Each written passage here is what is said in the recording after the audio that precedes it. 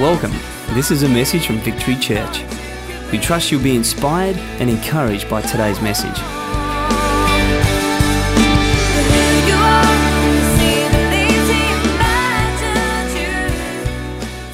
Well, it's great to have you here. I do have a word on my heart, and I think it's very poignant for us as men, and it's something I've entitled Before the Rooster Crows. Before the Rooster Crows.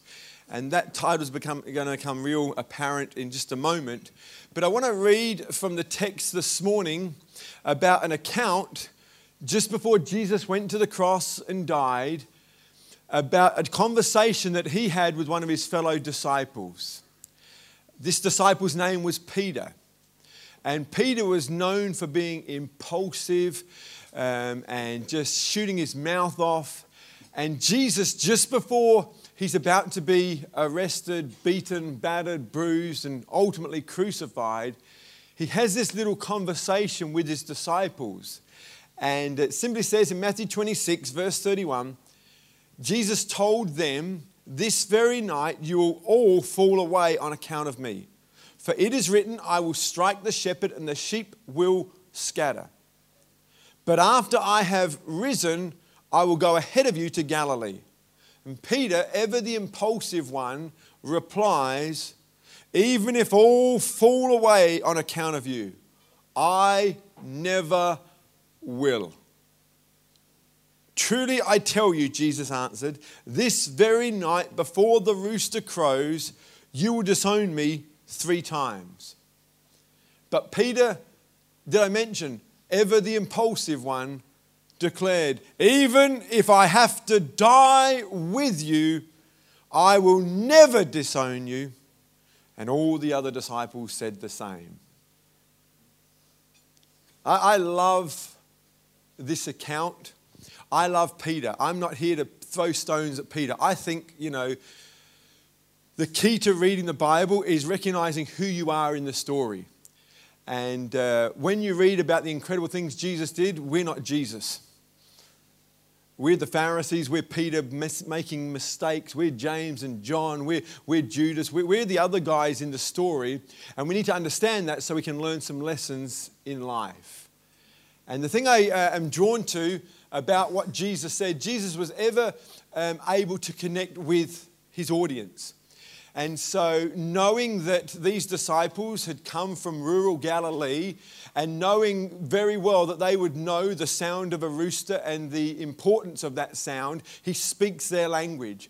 And he says to Peter, "Before the rooster crows, you're going to disown me 3 times. Peter knew all about roosters. He knew the sound of a rooster. He knew the importance of the rooster's crow. Roosters were like the alarm clock of today. That annoying noise that you wake up to when it's very early in the morning. That was one of the rooster's job, to send out a loud wake-up call for you to get out of bed. This is the start of a new day. To go and check your mouse traps and see if you caught your mouse. And Peter was about to get the wake-up call of his life. Because that very night, Jesus was indeed arrested. They left the place where they'd had their conversation and had their last supper. And they went off to a garden. And in that garden, a whole heap of soldiers came, led by one of the disciples who had betrayed Jesus. His name was Judas. It's interesting to note that Jesus was so normal that a signal had to be arranged. They were saying, "Okay, you're going to take us to Jesus, but who is he?" They said, "Well, I'll kiss him on the cheek. The guy I kiss on the cheek is the guy that you need to arrest." In other words, he didn't have a halo around his head. Jesus didn't have really bright white clothes. He didn't hover everywhere. No, he was like a normal man. He was so normal that the soldiers did not know who to arrest, and so the betrayer had to arrange a signal, and that signal was a kiss on the cheek. And once they recognized who Jesus was, they arrested him. And Peter, impulsive Peter, draws his sword, proceeds to cut off someone's head, misses, gets their ear. Jesus heals this man's ear, and then he's taken away. Peter decides to follow at a distance. He's not with Jesus. All the other disciples had scattered, but Peter's kind of somewhere in the middle of where the disciples are and where Jesus is, and he follows at a distance. And when he's taken away to be interviewed and asked a whole heap of questions, Peter finds himself tired, alone, afraid, confused, and cold. And in the midst of this very moment, he looks for a fire to warm himself. And as he's looking for a fire, this little girl, a servant girl, a slave girl, recognizes him. See, Peter thinks he's pretty safe. He thinks that nobody recognizes who he is. But this little slave girl goes, weren't you with that Jesus guy? And Peter was so shocked that he'd been recognized, he didn't even think about his answer. Have you ever said something when you don't even think what you're saying? And so before he can even think about what he's saying, he said, no, I wasn't with it. No, not at all.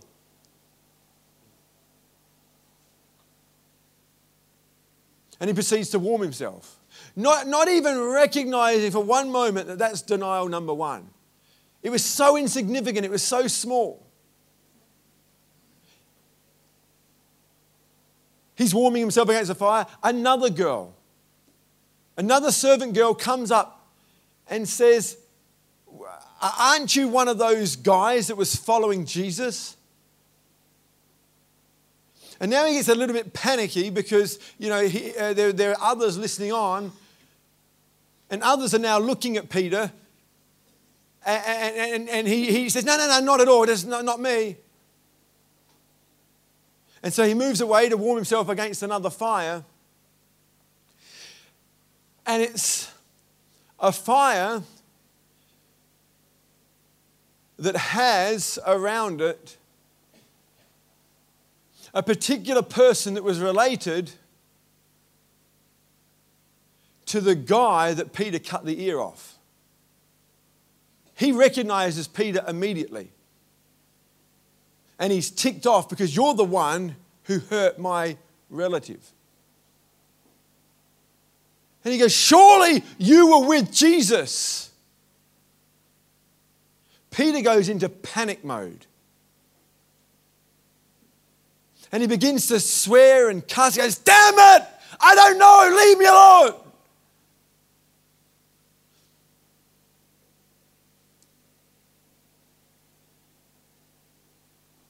May God strike me dead if I know this Jesus guy. And as he's delivering his last word, the rooster crows.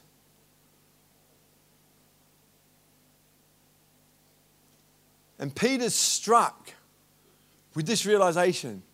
How did that ever happen? Because when he said, I will never deny you, I think he believed it. Been leading this church for 19 years. I've been involved in ministry longer than that. And I've met many people who were never going to do some of the things that they ultimately ended up doing. And the question they always get asked is, how did I get here? And I'm not here to accuse or condemn anyone in this room. And I'm not here to point a finger at Peter. But I think if Peter was here today, he would want us to learn from his mistakes. And so what I want to speak to you about this morning is what we can learn from Peter's life before the rooster crowed. Because there's some things that he did that ultimately led to that moment. It didn't just happen. There was a series of events that led to this moment in his life where he did what he said he would never do. And I think all of us are on that course of doing something we don't want to do if we're not wise. And so there's a few things I want to highlight this morning and then we're done. How does that sound? I'm speaking to everyone in this room, myself included. And the first thing that stands out to me about Peter was that he was talking when he should have been listening. Jesus was saying, I'm about to die.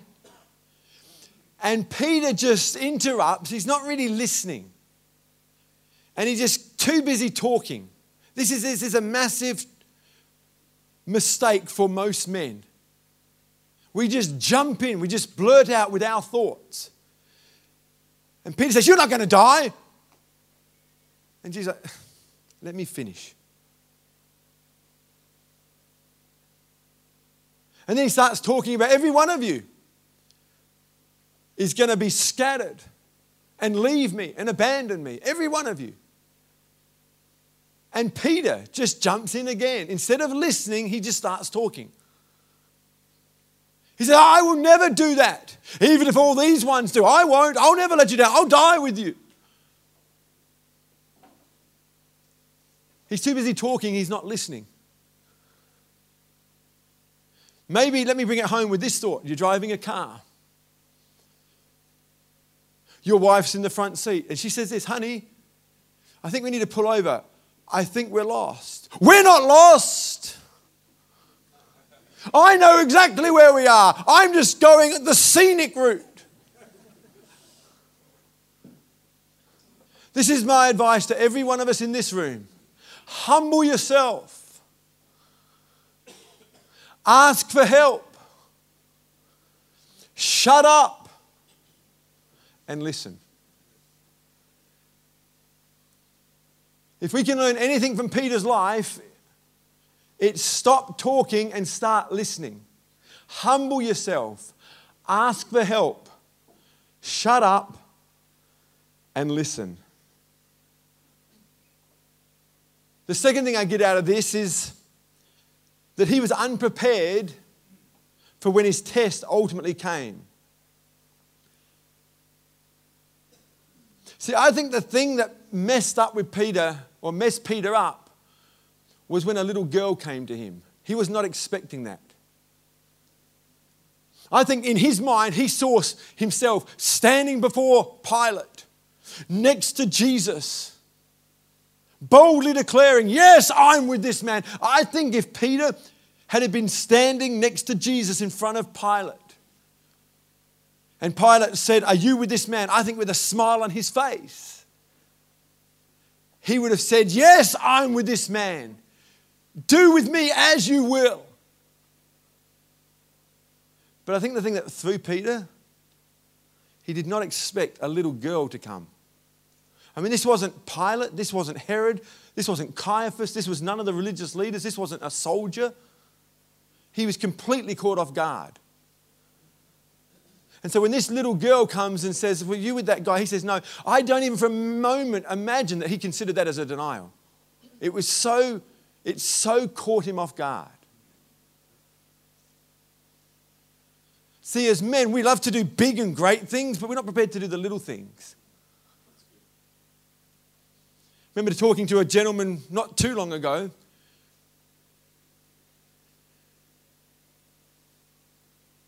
And he was upset with me. And he said this, I would have done anything for you.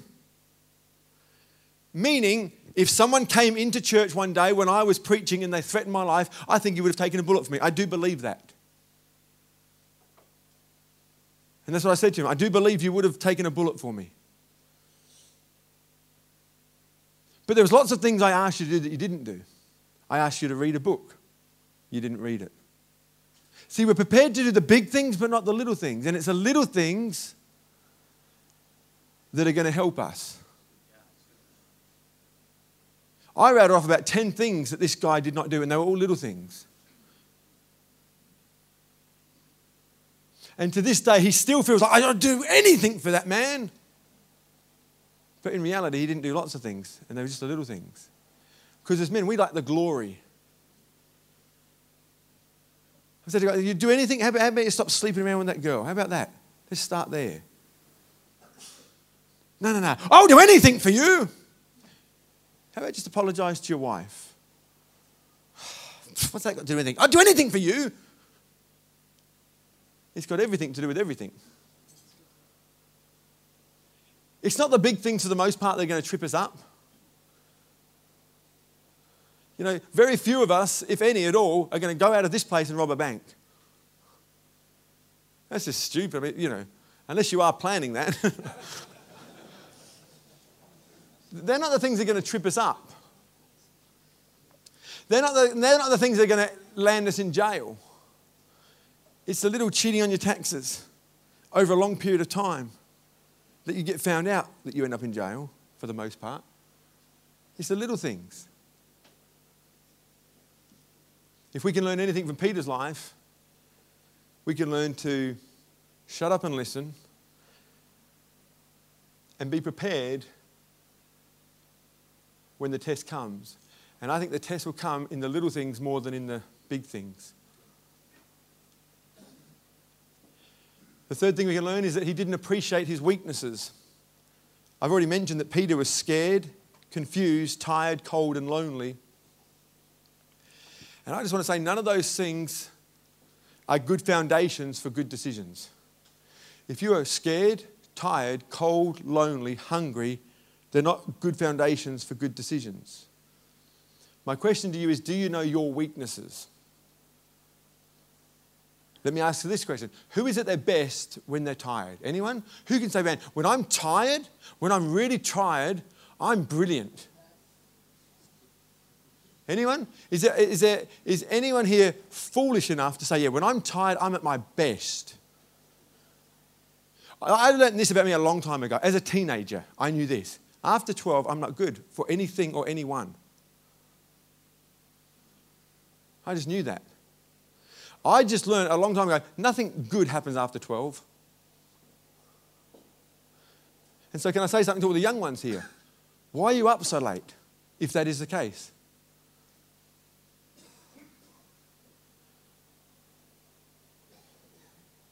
We're up to 2 o'clock, 3 o'clock, 4 o'clock. We have all-nighters. And we just wonder, how did this girl end up in bed next to me? And she's not my wife. I'm not married. And how did that happen? We have a rule in our home that we do not take technology in the bedroom. There's a few reasons for that. One is because when I go to sleep at night, I don't want the last thing in my mind to be what I've read on Instagram, Facebook, Twitter, SMS, or emails. I don't want to go to bed on any of those thoughts. When I wake up in the morning, I don't want my first thoughts to be emails, Instagram, Facebook, Twitter, etc., etc. When you have your phone next to you, and that's the last thing you think of, and the first thing you think of, it's not a good foundation for good decisions. Also, I know that when you've got a girlfriend and you're lying in bed and say, hey, what are you doing? She says, I'm in bed. And you start having conversations like that, it's not going to end well. You may have every intention to stay pure and holy. But once you start doing that stuff, you're on a slippery slope. Do you know your weaknesses? It's a strength for you to know your weakness. You're a strong man if you know your weakness. It's a strong man that can identify their weakness, know what they are, and do something about it. Number 4, he ignored the warning. The warning was pretty clear. You know, like when we see a sign, hot, don't touch. It's clear, wet paint. We have lots of warnings. But here's the problem with us, particularly as men. We interpret warnings as a challenge. That's the problem.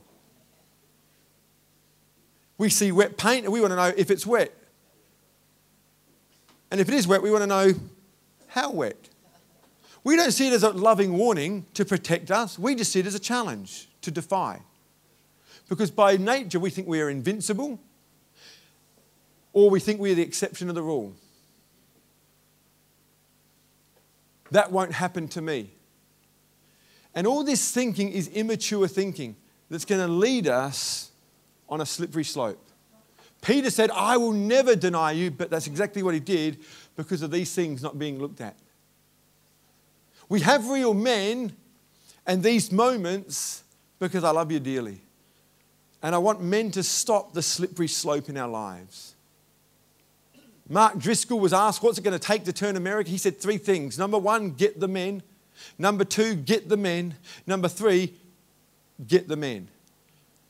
Australia needs men to stand up and take their rightful place in the community, in their home, in their marriage, in society, because we by nature have been called to lead. And so we have to start making some good decisions in order to be able to lead well. He ignored the very clear warning. He also warmed himself, number 5, at the wrong fire. This is something I talk about pretty much every time we get together. In other words, he was hanging with the wrong people. Now, when I say this, you're going to say, I've heard you say this before. But that's not the question I want to ask you. I want to ask you, what have you done with this? Show me your friends, and I'll show you your future. What have you done with that? I know you've heard it before, but what have we done with that? We need to audit our friends. And by friends, I mean, who do you spend the most time with? They're your friends. And who you spend the most time with will determine where you go in life. You know, I've never made a major decision on my own in my life. I've always recognized that there's a limit to my wisdom and knowledge and understanding. And to be able to draw off the wisdom of men that are in this room is a wise thing to do.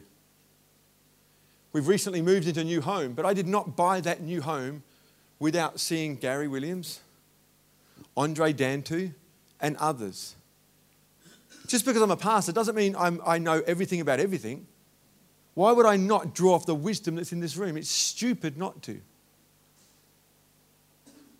When I was dating a young girl that I ultimately married, I had advice about that relationship. When I bought my very first car, being a car ignoramus that I am, I realized if I go to a car yard, I'm going to buy the biggest lemon because I know nothing about cars. And so I went across the road to Uncle John. He wasn't my uncle, but he was just uncle by virtue of friendships, you know, those kind of uncles. And I knew he was a car enthusiast.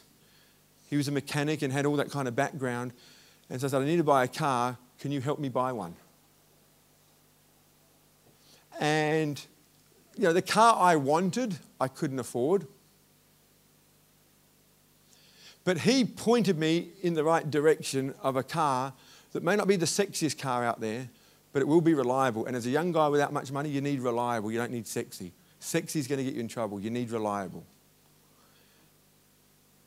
It's really sad for me today that because I lead a church and I've got this incredibly nice new home, people who don't know me and my history can look at our home and say, what's he been doing with the church's money? But I'm 44 years of age and I've made a lot of good, wise decisions along the way. That should be the result. We should be celebrating the result, not condemning or accusing. The reason I'm able to afford the home that we've got now is because when I was 16, I bought a Toyota Corona, which was not sexy. It just wasn't. And every year I would paint the car a different colour. That was my signwriting background, and so me and Dad would rub it all down and we'd just hand paint it. But our hand painting was as good as airbrushing. It was just sweet. 5 years later, I sold the car for more than I paid for it. That's a good financial investment. Who buys a car and sells it for more years later? Very few people. And so if there's anything about my life that's enviable, ask yourself this: how did that happen? This is how we learn to make good decisions and bad ones, by asking good questions.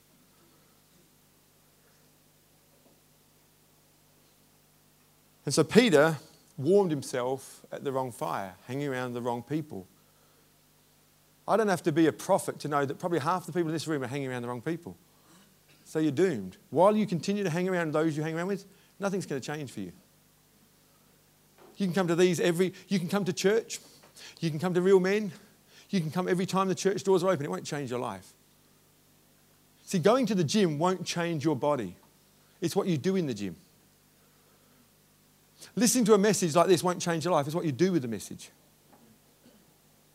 See, too many people have gone to church, done nothing with the message, leave and say, I tried Christianity, I tried church, as if somehow it was the church's fault that your life didn't change. You are a product of the choices that you make. I'm a product of the choices I make. So who we choose to hang around with is an incredibly important choice that you need to make. And my last point this morning is simply this. Peter lacked courage. See, he lacked courage, not faith. See, fundamentally, Peter was always loyal to Jesus. I know he was following at a distance, but he was still closer to Jesus than any of the other disciples. Peter gets a bad rap, but he was the closest one to be able to let Jesus down. The reason he let Jesus down is because he was close enough to it. The ones you are closest to are the ones who will let you down the most. My wife's probably let me down more than anybody else because she's the closest to me. That's not a bad thing, that's reality. People are swapping and changing churches because someone let them down and someone upset them. Welcome to church. You can't do life with people as close as we do and not... Paul O'Neill, he'll upset you if you get to know him. Emmerich definitely will. Ben Morris, absolutely. Never, not Richie. Richie's the man. He's a slice of heaven on earth. Seriously. The reason your wife annoys the living stuffing out of you is because you're the closest person in her life. Work through your problems. Don't run. Work through it. So fundamentally, Peter was always loyal to Jesus. In actual fact, Jesus said, the devil is seeking to sift you, Peter, but I've prayed that your faith will remain strong. And you know what? Through all of that, it did. Peter's faith remained intact. What he lacked was not faith. What he lacked was courage. You've got to catch this, guys. Because courage comes and goes. Peter gets a bad rap at this point. But what you've got to understand is 6 hours earlier, he had a sword in his hand. And he cut someone's ear off. He wasn't going for the ear, he was going for the head. He was standing up for Jesus. Has anyone done that? Has anyone put them in harm's way to protect a brother? Swinging, punching, kicking. That's what Peter did for Jesus. And he was ready to die. At that moment, he's ready to die. He was ready to honor his word that he said to Jesus, I'm ready to die. But here's the thing. When it all got broken up and the adrenaline worn off, you know, there's a story in the Old Testament where one of David's mighty men, King David was an incredible king, and he had all these men who were willing to die for David. And on one occasion, one guy had a sword fight with 800 men, killed them all. And he said after the fight, he couldn't let go of his sword. Do you know why? Adrenaline. He just couldn't let go of it. Now, that doesn't mean he never let go of it. From the rest of the day, he walked around with a sword in his hand. No, it just means for an hour or two or three or a day or whatever, he just couldn't let go of it. It's just adrenaline. But that always wears off. So there's times when there's adrenaline, I'll never let you go. But when that adrenaline wears off, and Jesus is now not next to him, and his buddies aren't there to back him up, and he's around a whole heap of people he doesn't know, and he's tired, he's hungry, he's cold, he's confused. All the courage that he had 6 hours ago is gone. See, I think as men, we're looking for this elusive prayer, this elusive moment when we become men of courage. It doesn't happen. Courage comes and goes in our life.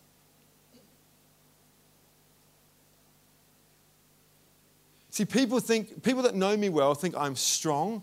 They don't think I'm strong. They may even say that you're courageous, Tony. You say things very few people will say. And that is absolutely true. I will go there with anyone on anything. But in acknowledging that as truth does not mean that I'm always courageous. It doesn't mean that I walk with strength 24/7. I can be afraid as anything that you know and have experienced. A good question to ask me would be, how do you overcome your fear? Because what you'd need to know about me is this. This is my daily prayer. And I want to pray it for you men before we leave this place. This is my daily prayer.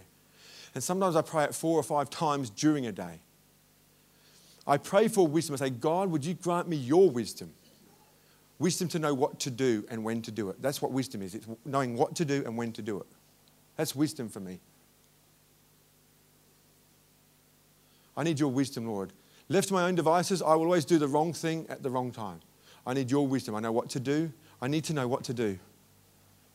I need to know when to speak, if to speak, and if so, when. I need your wisdom. Secondly, I need your courage, Lord.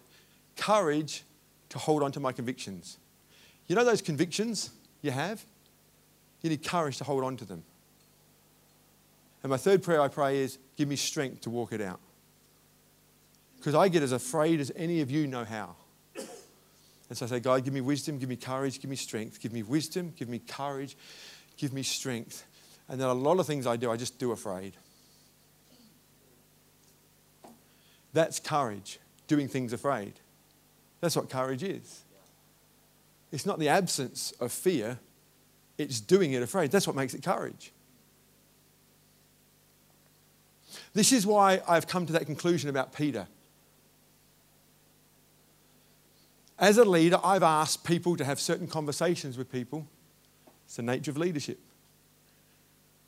And there are many of you in this room who have gone to share with somebody something that needed to be addressed.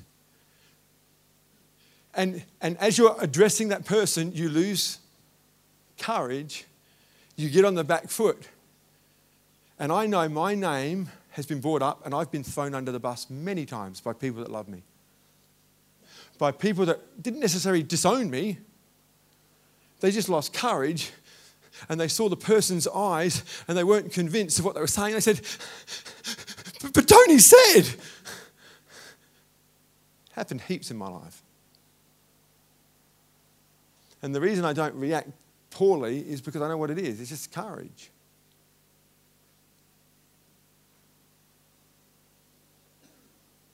I've done that. I've found myself backing off, throwing somebody under the bus because I just lack courage at any moment. And the best thing you can do when you do that is go back to that person and say, look, the other day, I need you to know what I said about, that's not where it's at. I just lack courage. And so Peter gets a bad rap here, but essentially, he just lost courage, not his faith. And so I've shared this morning so that we don't have to get to the place in our life like Peter did and say, how did that happen to me? If we can learn from Peter's life, and I believe Peter would want us to, and do you know why I know that? Because we know about some of these accounts. And you have to ask yourself, how do we know about some of these things that Peter did? Because no one else was there. No one was there. The disciples went, how did this get in the scriptures? Because Peter willingly told people about his mistakes. That's what real men do. They use their life as an example of what to do and what not to do, whatever it takes in order to help others. This is what you do before the rooster crows. I want to pray.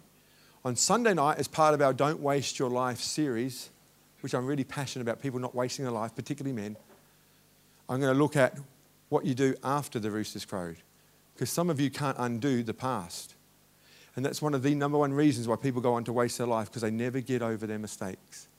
And I want to look at how to do that and why we need to do that on Sunday night. So this is before the rooster crows. Sunday night's after the rooster crows. It's incredible. And these are the incredible lessons brought to us by a man by the name of Peter, who often gets a bad rap. I love you guys. I'm passionate about men. I'm passionate about marriage.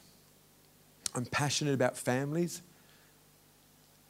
And for us to be the men God has called us to be, we're going to have to take messages like this very seriously. And let's have a whole heap of fun in the meantime, but let's take what's been shared this morning very serious. If you miss some of it because you were stuck on a point because God was nailing you, do something about that point. But you can always go on the website and download the message free of charge. Get onto iTunes, download it free of charge. But get this message into your spirit. I believe if you do and apply it to your life, it'll change your life. This is the end of the message. Thank you for taking the time to listen, and God bless.